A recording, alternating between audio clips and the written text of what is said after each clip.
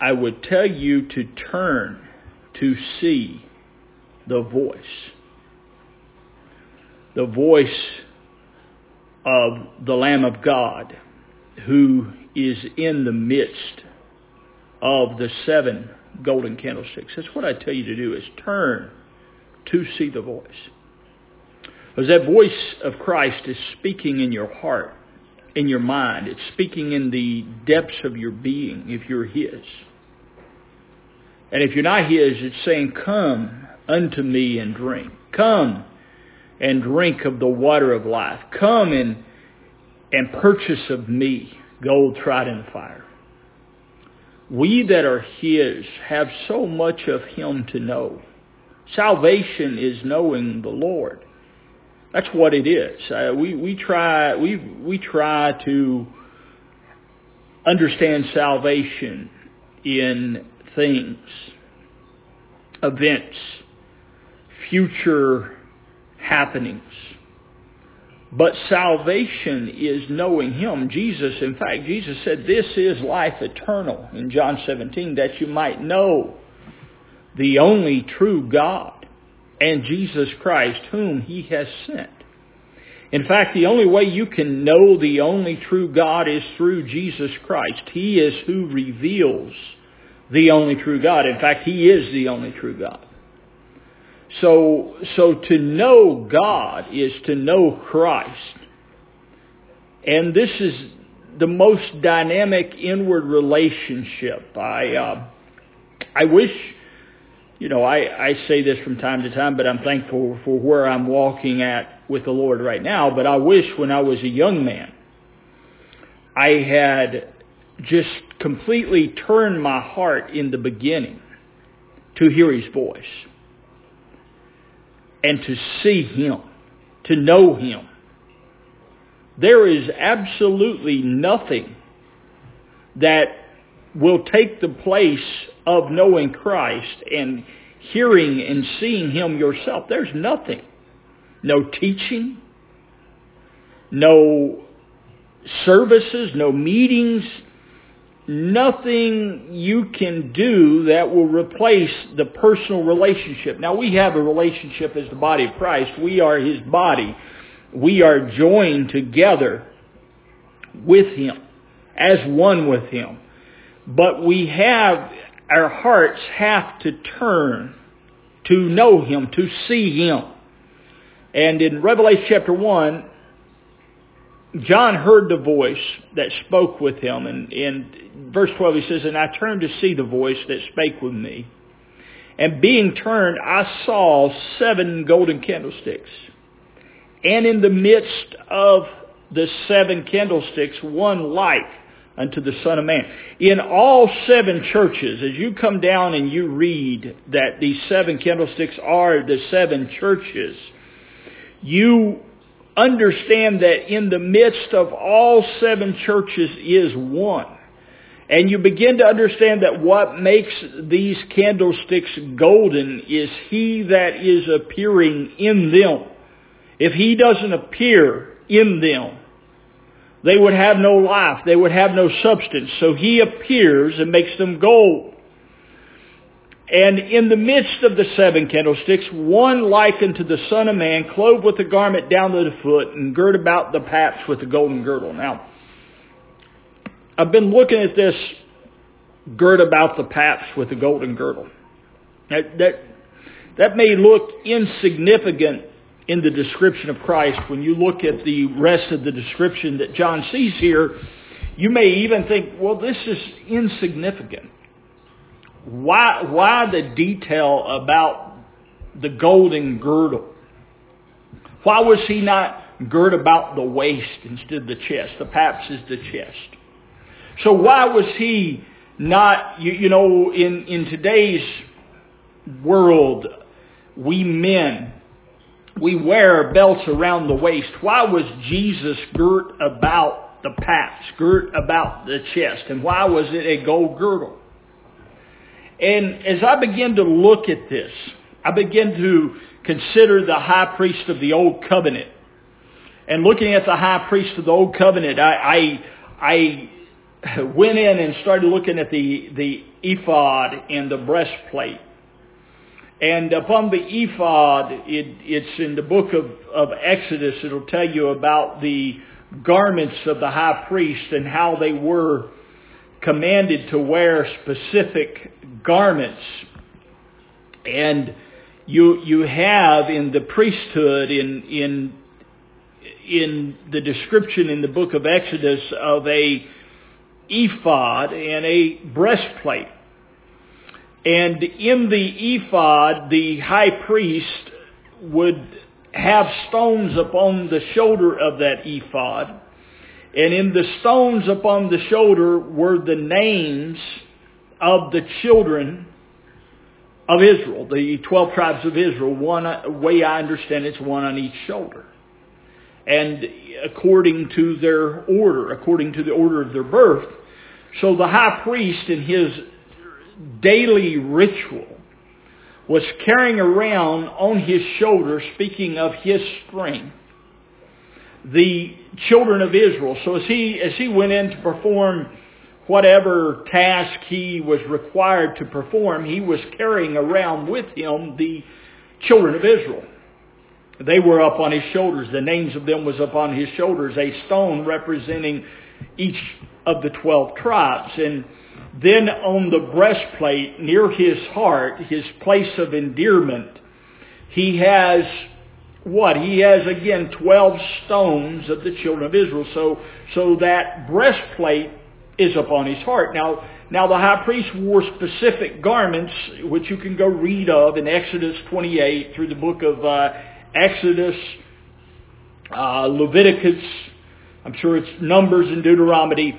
But when you get into those books, I was reading one brother and he said something to the fact that he always thought they were boring books. And then one day he realized the order of those books and how specific everything was. How perfect everything was. And what he was saying he realized was that this order was speaking of the perfection of Christ. That everything there had to be in great detail. And I was thinking on that myself of how the children of Israel, when they received the word from Moses, especially if you were a priest and you were going to offer unto the Lord, you were going to have the office of the priest. You had to pay particular attention to detail. Your whole life become consumed with what you were doing. Your whole life revolved around the Word of God that came from Mount Sinai and went into Israel. And specifically, if you were a priest, you had to know how to offer the offerings. You had to know the time of day, the time of evening, the time the candles had to be lit. Everything was extremely precise. It was in type and shadow perfect because it was speaking of your great high priest. That's why it had to be perfect, because it was speaking of Him. It was speaking of Christ. And here in the candlesticks is not the priesthood of Aaron. John doesn't turn to see a voice and see the Levi. He sees Christ, one from the tribe of Judah. He sees Christ Himself in the church, clothed with a garment down to the foot, and around the paps, around His chest, a golden girdle, a golden sash. And this gold, why did it have to be gold? I mean, I ask questions like this to the Lord. I ponder them into my heart. Why in the world does it have to be gold? Why couldn't it just be a sash? Why couldn't it just be a girdle, something around His chest? Because it was speaking of His deity. That the heartbeat of Christ was forever God. I'll just say it that way. The reality of Him was deity. So upon His, around His chest, He was girded around with the reality of the divine nature of God. He was the sinless, spotless Lamb of God. And we that are Christians have to get a hold of this. Jesus was not some ordinary man. Sometimes we want to think He was just an ordinary man that just did this great work. No, He was Philippians 2. And I want to state something before I quote Philippians 2. So I want to state something to you. In the search of the high priest, in my mind anyway, when he would go into the temple, into the Holy of Holies on the Day of Atonement, in my mind, he's wearing all these priestly garments. You go back in, like I said, Exodus 28, and you go through it, and it goes into great detail about the high priest's garment. But then all at once you flip over to the Day of Atonement in Leviticus 16. And in Leviticus 16 it says, "But in this way Aaron shall come into the holy place with a bull from the herd for a sin offering and a ram for a burnt offering. He shall put on the holy linen coat, and shall have the linen undergarment on his body, and he shall tie the linen sash around his waist, and wear the linen turban. These are the holy garments. He shall bathe his body in water, and then put them on." So when he went in on the Day of Atonement, he was not wearing the standard garments of the high priest. He put on the linen garments. So he took off all of those beautiful robes, all of the robes with the fine twined linen that were made of blue and purple. I think the robe was blue. The ephod was made of blue and purple and red and white with strands of gold through it. So when he went in here on the Day of Atonement, he didn't have these on. And I looked at that, and it just come up in my heart, the speaking of Christ, that he being in the form of God, thought it not robbery to be equal of God, but made himself of no reputation, took upon him the form of the servant, made in the likeness of man, to die the death of the cross. He lowered himself. He took off the garment of God. He being in the form of God, made himself a man to die the death of the cross. Glory to God. And I was looking at this picture of the high priest and all the garments he wore. And here he's going in on the Day of Atonement, and he takes them off, and he puts on the linen garment, the white linen garment, speaking of a lamb without spot, glory to God, having no spot, having no wrinkle, having no offense before the Lord. And he enters into the most holy place in type and shadow as the Lamb of God. That's what was going on here in the Day of Atonement. That's why the high priest had to wear the white garment, because he was speaking of the Lamb of God. He was declaring, every time the high priest went in here on the Day of Atonement, he was declaring our great high priest, who is Christ the Lord. But that high priest carried blood with him. He carried the blood of an animal that could never purify the conscience from sins. He could never satisfy our hearts or fulfill the Word of God. It could only be used as a type and a shadow. It never fulfilled what God was after. But here the writer of Hebrews writes, "Lo, I come in the volume of the book. It is written of me." So in Hebrews chapter 10, "Lo, I come in the volume of the book. It is written of me to do thy will, O God. Sacrifice and offerings for sin thou wouldest not." So all these sacrifices and offerings for sin was not what God required. It was not what God was after. They were a testimony of what God was after. They were there for the time that was at hand. But Christ, being come a high priest of the new day, offered himself unto God, having no spot or wrinkle. He had no offense. He had no sin. He never committed sin. He was never dead in sin. Never. He died to sin, but he was not dead in sin. And it's a big deal to understand that.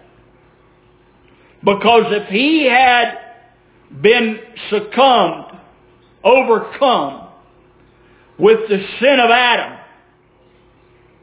there would have been no victory.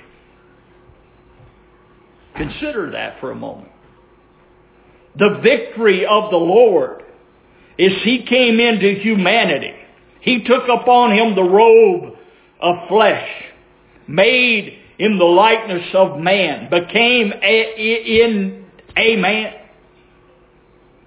but never become dead in sin. To bring man to the death of the cross. That's what He did. He brought mankind to the death of the cross. Not man again dead in sin, but man dead to sin.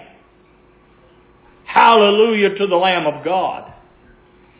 And understanding that is only by the Spirit of God. So I've got several scriptures I want to give you, and I'll have to, looking at the time, trying to be mindful of time, I probably will have to work on this again next week. But in 2 Corinthians 5, start at verse 14. It says, "For the love of Christ controls us," or constrains us according to the translation you're looking at, "because we have concluded this, that one has died for all, therefore all have died. And He died for all, that those who live might no longer live for themselves, but for Him who for their sake died and was raised." So He died for our sake. He died and raised for our sake. "From now on, therefore, we regard no one according to the flesh. Even though we once regarded Christ according to the flesh, we regard Him thus no longer. Therefore, if anyone is in Christ, he is a new creation. The old has passed away.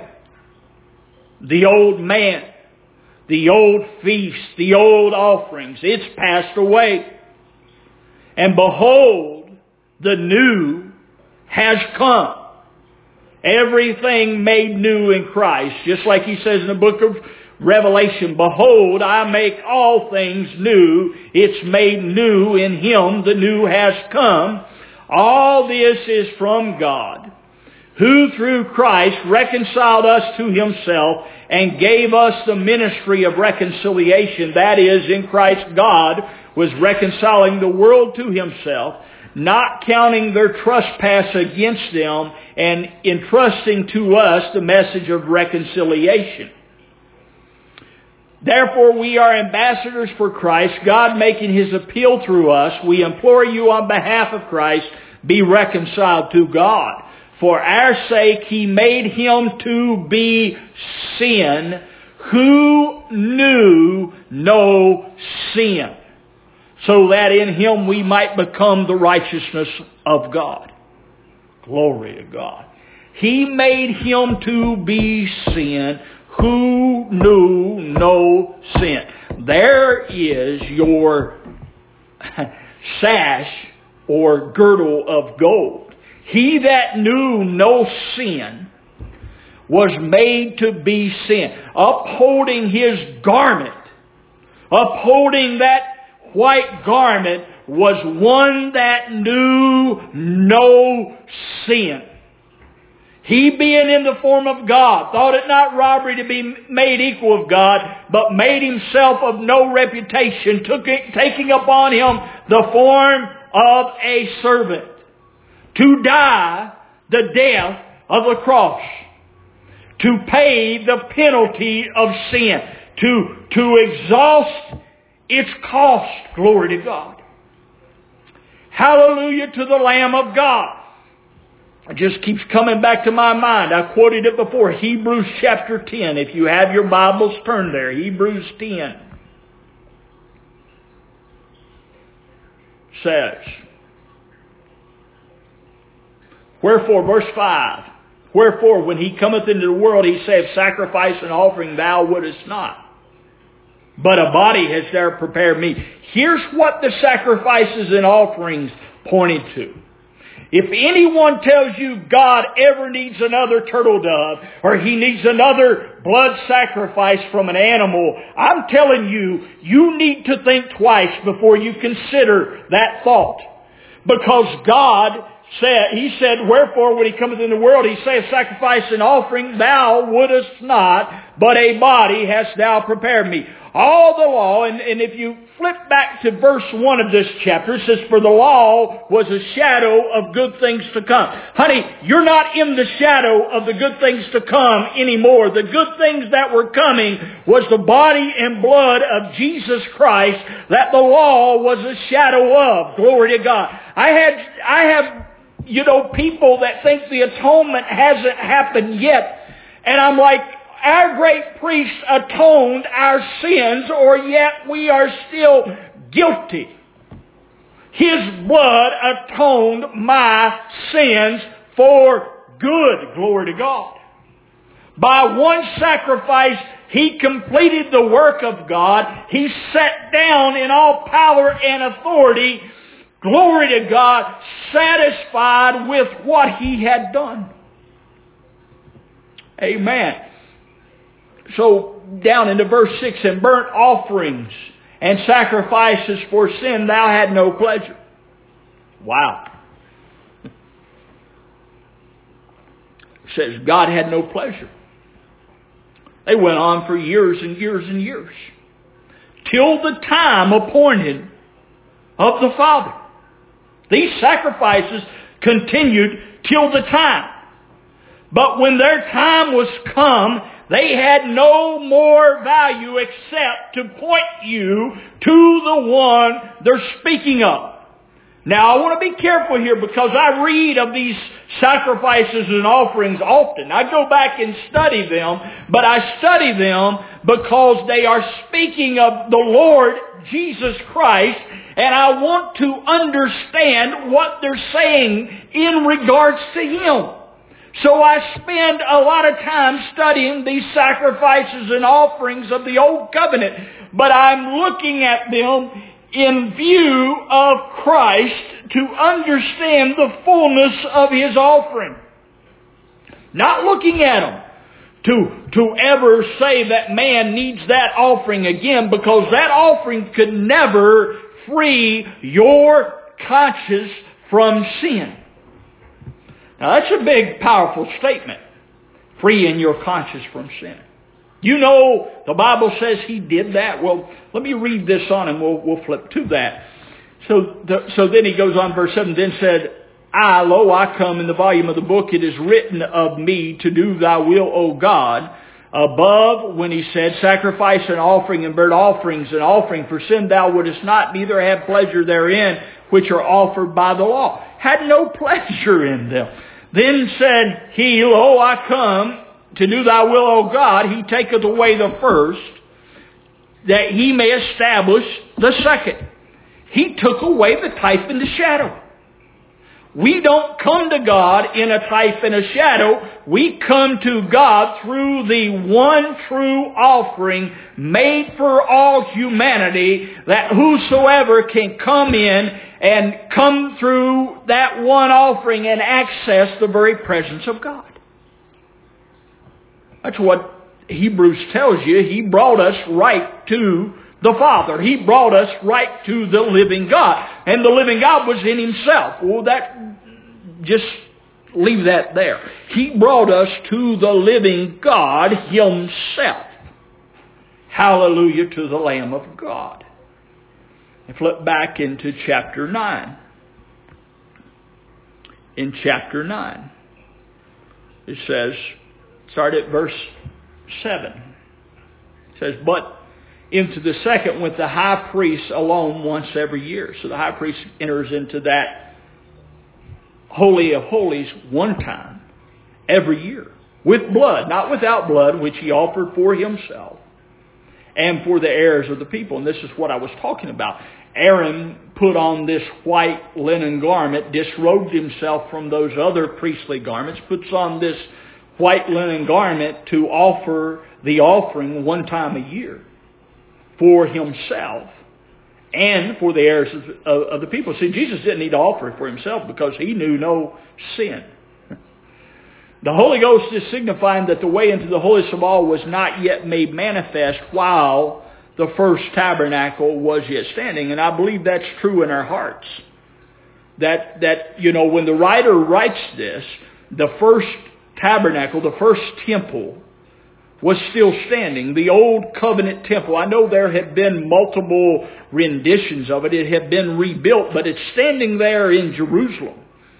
And the way into the holiest is not yet made manifest. And see, in a lot of hearts, as long as they go back and look at that old temple as the temple that God wanted, the way into the holiest is not yet made manifest or real in their heart, which was a figure for the time then present. He tells you what it was. It was a figure, a type, a shadow, a figure, symbolic, in which were offered both gifts and sacrifices that could never make him that did the service perfect as pertaining to the conscience. Couldn't make him that did the service perfect, much less the people. So the high priest that came in there with the blood, he could never be made perfect, neither could the people, which it stood only in meats and drinks and divers washing and carnal ordinances, imposed on them until the time of Reformation. So it's imposed until the time of Reformation. Now read verse 11. Here's your time of Reformation. But Christ being come a high priest of good things to come, by a greater and more perfect tabernacle, not made with hands, that is to say, not of this building. What building? The building he just talked about up above. The building that stood as in types and shadow, as a type and shadow, the building that while it was standing could never, the way into the holiest of all could never be made manifest. But Christ comes a high priest of another building. Not the type and the shadow anymore. Not made with hands. That is to say, not of this building, neither by the blood of goats and calves, but by his own blood he entered in once into the holy place, the most holy place, having obtained eternal redemption for us. Glory to God. He eternally redeemed me. He eternally redeemed you. His blood was enough. It satisfied God. For if the blood of bulls and goats and the ashes of a heifer sprinkling the unclean sanctifieth to the purifying of the flesh, how much more shall the blood of Christ, who through the eternal Spirit offered himself without spot to God, purge your conscience from dead works to serve the living God? Purge your conscience. Cleanse your conscience from dead works. Well, what were the dead works? The works under that old covenant. They were dead works. They could never bring you into that which was in the Holy of Holies. They could never bring you into that divine relationship that you have in Christ. They could never do it. Those works were dead works. Your works were dead works. Your works in the old man were dead works. He purged your conscience from your dead works and from the works of the law. Is your conscience pure? The only way my conscience can become pure is knowing him. Now, he's already done it. He's already purified my conscience. But am I aware of what he's done? That's the big question we have to answer in our heart. Are we aware? Are we standing uprightly with the Lord? Are we believing we've been made righteous in Christ? Or are we, much of the time, and in my early Christian walk, I lived what I'm going to talk about. In my early Christian walk with the Lord, I lived in forever condemnation. Am I dressing right? Am I acting right? Am I looking right? Is my hair too long? I lived in a world of condemnation, of trying to be made perfect by my flesh. I really did. Not only did I live there, I tried to get other people to agree with what I said. Now the good part of that is I didn't stay there too long. God brought me out of it. And I began to see that the only perfection there will ever be is through the Lord Jesus Christ. And I heard what the Apostle Paul said, you are made complete, perfect in Him. He's your perfection. Trying to be perfect anywhere else just won't work. You will not find perfection but in the Lord Jesus Christ. And in Him you're already perfect. It's Him being revealed in you. As you know Him as the great high priest, you will understand He has perfected you forever through His own divine work. Glory to God. And your heart will then begin to desire to know the perfection of the Lord. Not the perfection of yourself. Notice what I said. The perfection of the Lord. See, the old doctrine I used to teach was the perfection of Wayne. And it had a big problem with it. If you're watching me on Facebook, you're seeing the big problem. The big problem was me. I tried to be perfect in myself. I tried to find perfection in myself. And I know as I speak to you this morning, there are a lot of Christians trying to get perfect in themselves. He perfected you by His work. What's your perfection? Christ in you. What you were incomplete of, what your heart, your soul was lacking, was Him. He's your completion. And if you've received Him, you're no longer lacking what your soul was lacking. What you're lacking now is the awareness of Him, the awareness of who's in you. That's what you're lacking. And the fullness of what you've received. When you received the Lord, you just didn't get a little bit of Jesus. You got Him in His fullness. Of His fullness we have received, John writes, in grace for grace. Of His completion, of His fullness, of the glorious work He did through the death, burial, and resurrection. That's what we've received. I missed something the last time I taught on this, and I'm not even getting to where I really wanted to go this morning, but just stay with me for 5 or 10 more moments and I'll be done. I'm trying to do these in 30 minutes, and if you come to our local fellowship, I'm usually an hour preacher. Somewhere between 50 and 65, 70 minutes is usually what I do.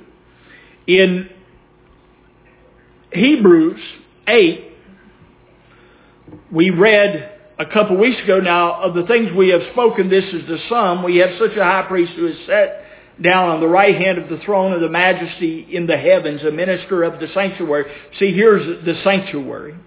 And the true tabernacle which the Lord pitched and not man, not that old building. As I read this, I want you to think on something. When the Holy Ghost come on the day of Pentecost, as recorded in the book of Acts, did He go back to that old building?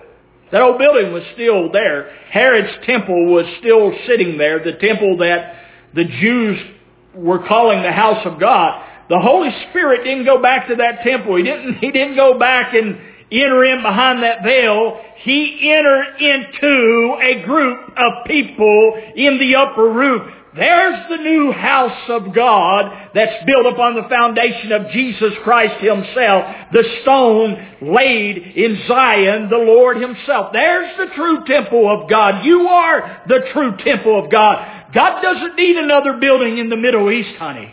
He doesn't need to go back there. He told the woman of Samaria that neither shall they worship the Father in Samaria nor in Jerusalem. A lot of God's dear people want to go back and want to build another temple in the Middle East. And I go, why? He has laid a foundation. He has laid a stone, who is Jesus Christ the Lord. And He's built you as living stones upon Him to fill you with His glorious life.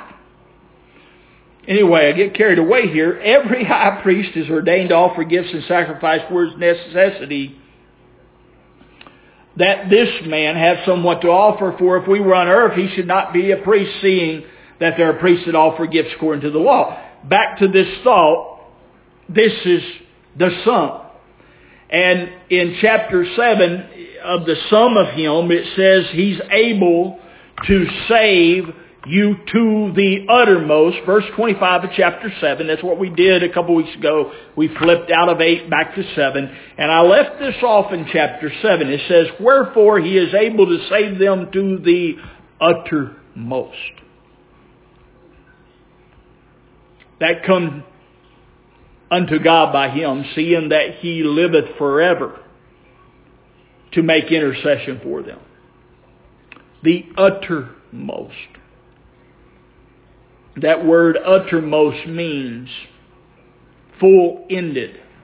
That is, entirely. He's able to save you entirely. One last scripture.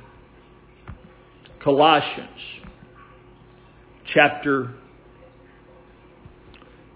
2 is what I believe I want. Just give me a second. Colossians chapter 2, verse 9 actually. For in Him dwelleth all the fullness of the Godhead bodily. And you are complete in Him, which is the head of all principality and power. You're complete. Well, you say, I don't feel complete. You know why you don't feel complete? Because you're looking to be complete in yourself, by your own works. That's what religion taught you to do.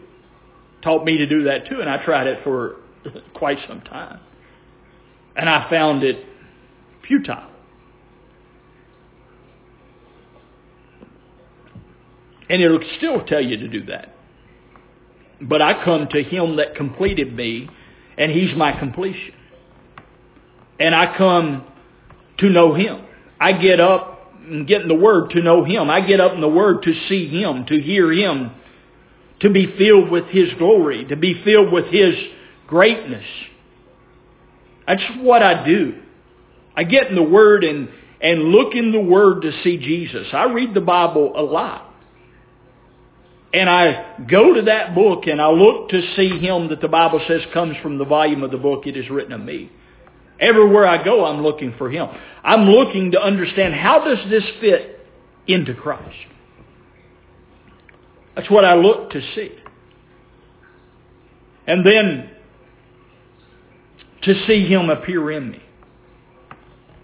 To make my soul righteous. To make me actually feel inside like I'm righteous, holy, forgiven, and just. He does that when you know Him. He really does. And you realize I could never attain this in myself. But He makes you feel righteous, holy, and just. Because He's sharing with you His divine nature. He's sharing with you that golden girdle. He's sharing with you the nature of God that is righteous, holy, and just. That's what He's doing. Glory to God. Well, we will have to look at this at least one more time. And before we move from just this part of the description in the book of Revelation, before we move on, I was planning to do a few of these as kind of quick was my plans. And it seems like the Lord will just disrupt my plans. Because I said, well, I've already done this. And the Lord is just expanding what I've seen in a greater reality of Him. Well, anyway, blessings to you all. Hope you have a glorious day in Christ. Father, we just thank you for your word, and we ask you, Lord, we ask you to make it real in our hearts that you have destroyed him that hath the power of death, that is the devil, that we not live in the bondages of fear. God, that upon the earth, as this pandemic's upon the earth, let us be the ministers of Christ. Let us minister life to people, right in the midst of chaos and confusion. Let us be a people that stand up and minister your life, your glorious, holy life that's in us. And tell people to come and drink. Tell them, yes, there is more than a hope. There is Christ Jesus the Lord. Anyway, Father, we just thank you for your glorious word. In Jesus' name we pray. Amen.